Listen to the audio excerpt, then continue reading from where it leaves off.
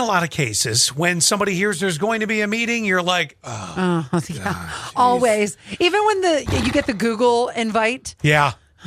Yeah, there it is. Yeah. Yeah, and you reluctantly, yes, I'll be there. Yes. Well, if you have to sit through endless meetings, presentations, lectures, stop yawning, because a new study shows that if you expect it to be boring, it will be boring. Aren't they all boring? Yeah, well, yeah.